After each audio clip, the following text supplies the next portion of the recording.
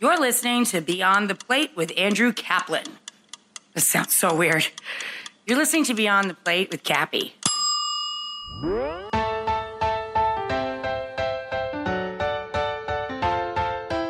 Hey everyone, this is Cappy, and you're listening to Just the Plate, a production of Beyond the Plate. Just the Plate is a short segment where chefs describe a recipe, sharing insider tips and tricks on what makes this their favorite dish. Today you'll hear from Chef Michael Solomonoff. If you missed last week's episode with Mike, please be sure to check that out. Mike is one half of Cookin' Solo Restaurant Partners and the executive chef and co-owner of Zahav, Philadelphia's pioneering modern Israeli restaurant. He's a 4-time James Beard Award winner, including Outstanding Chef in 2017 and Best Chef Mid-Atlantic in 2011. Solomonoff's first cookbook, Zahav, A World of Israeli Cooking, co-authored with Stephen Cook, won James Beard Awards for Book of the Year and Best International Cookbook. Cookin' Solo Restaurant Partners also owns Philadelphia's, and now Miami, Federal Donuts, Dizengoff, Abe Fisher, Goldie, and Rooster Soup Company. Rooster Soup is a classic luncheonette with a philanthropic mission. They donate 100% of their profits to support Philadelphia's most vulnerable citizens. All right, really quick, here's the lowdown. We do these Just the Plate episodes for many reasons. There's something about a personal dish that has meaning sometimes not only behind the actual dish, as you will hear in this episode, but also oftentimes a dish carries some form of meaning, memory, and or experience to a chef and their family and friends. It's not necessarily a best-selling dish on a menu or one that is in a cookbook. Rather, in this case, one the chef literally cooks at his home. This happens to be a one-pot dish. These are the best because, well, not so many dishes to clean up. So in this episode, Mike takes us through a dish that is not on his menu at any of his restaurants, but one he does in fact cook at home for his 2 kids. The dish is called tabit. It is a chicken and rice style dish made popular by Iraqi Jews. Think of it as what arroz con pollo is to Spain and Latin America, and many other countries having their version of chicken and rice. Now I'll stop talking, but get hungry. One of my favorite things to cook ever in my apartment for my kids is tabit. T-A-B-I-T.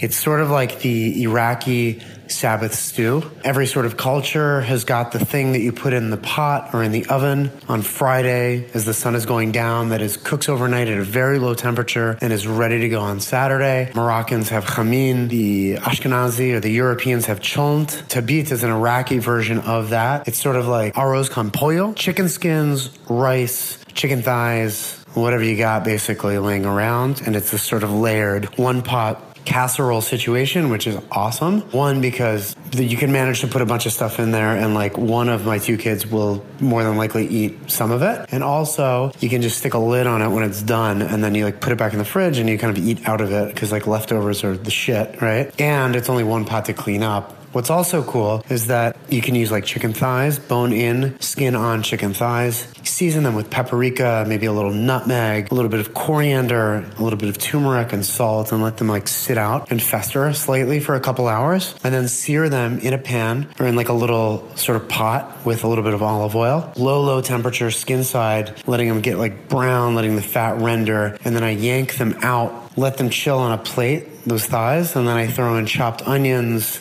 a lot of garlic, maybe even some eggplant if I've got some around, and some carrots, and I sweat those with a little bit more of the spices that I put on the chicken, and cook them until they're almost caramelized.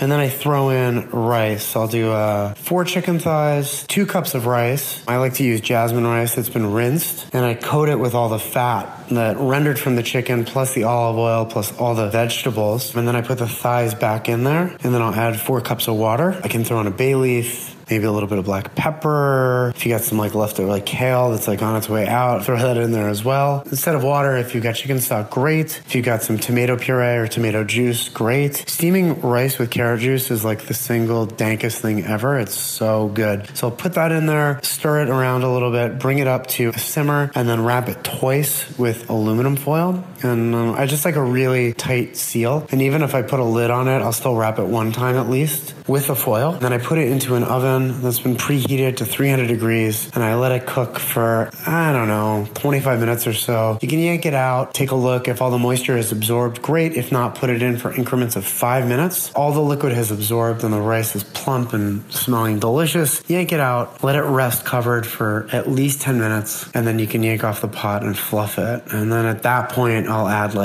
tons of dill, tons of parsley. Savory is really, really, really good. Or even a little bit of dried za'atar is fantastic. Serve it up. Voila. Like I said, when your kids decide to boycott and don't eat it and instead serve frozen nuggets, it makes really good leftovers. All right? So let me know how it goes. So here's the deal. I made this dish and I have to tell you, it's delicious. If you go to our website at www.beyondtheplatepodcast.com, you can check out some pics from me cooking it, as well as the recipe that I wrote up so you can make it at home. You can find more on Chef Mike Solomonoff and his restaurants at www.cookandsolo.com. That's cook, the letter N, solo.com. We've been receiving some great emails and pics from people who have made Rachel Ray's carbonara from episode 002, as well as Andrew Zimmern's Chairman Mao-style red braised chicken in episode 004. Keep them coming. This episode was produced by Ian Cohen, Joe Yeaton, a.k.a. The Wizard, and me. Thank you all. You can find me and keep up to date with this podcast across all social media platforms at On Cappy's Plate. Please rate, review, and subscribe to this podcast on your listening site of choice. Thank you for listening to Just the Plate, a production of Beyond the Plate. I'm Cappy.